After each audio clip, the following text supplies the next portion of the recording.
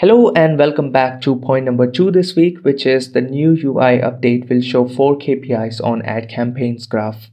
So we have started seeing that in a couple of accounts. The ad console now allows you to add 4 KPIs on the graph and show them simultaneously.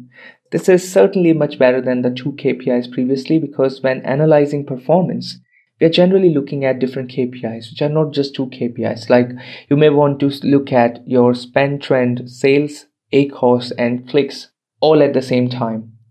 So this is now going to be possible and therefore makes it easier to not only understand but also show and present.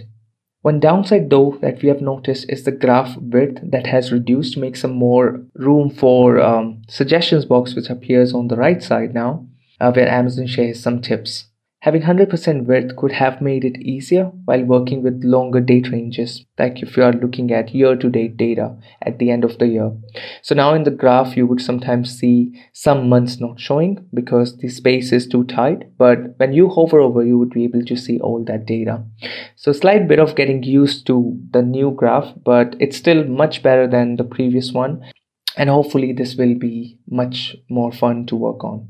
Coming up next is the lesson 3, which is brand analytics can show if it is PPC or rather conversion that needs to improve. See you there.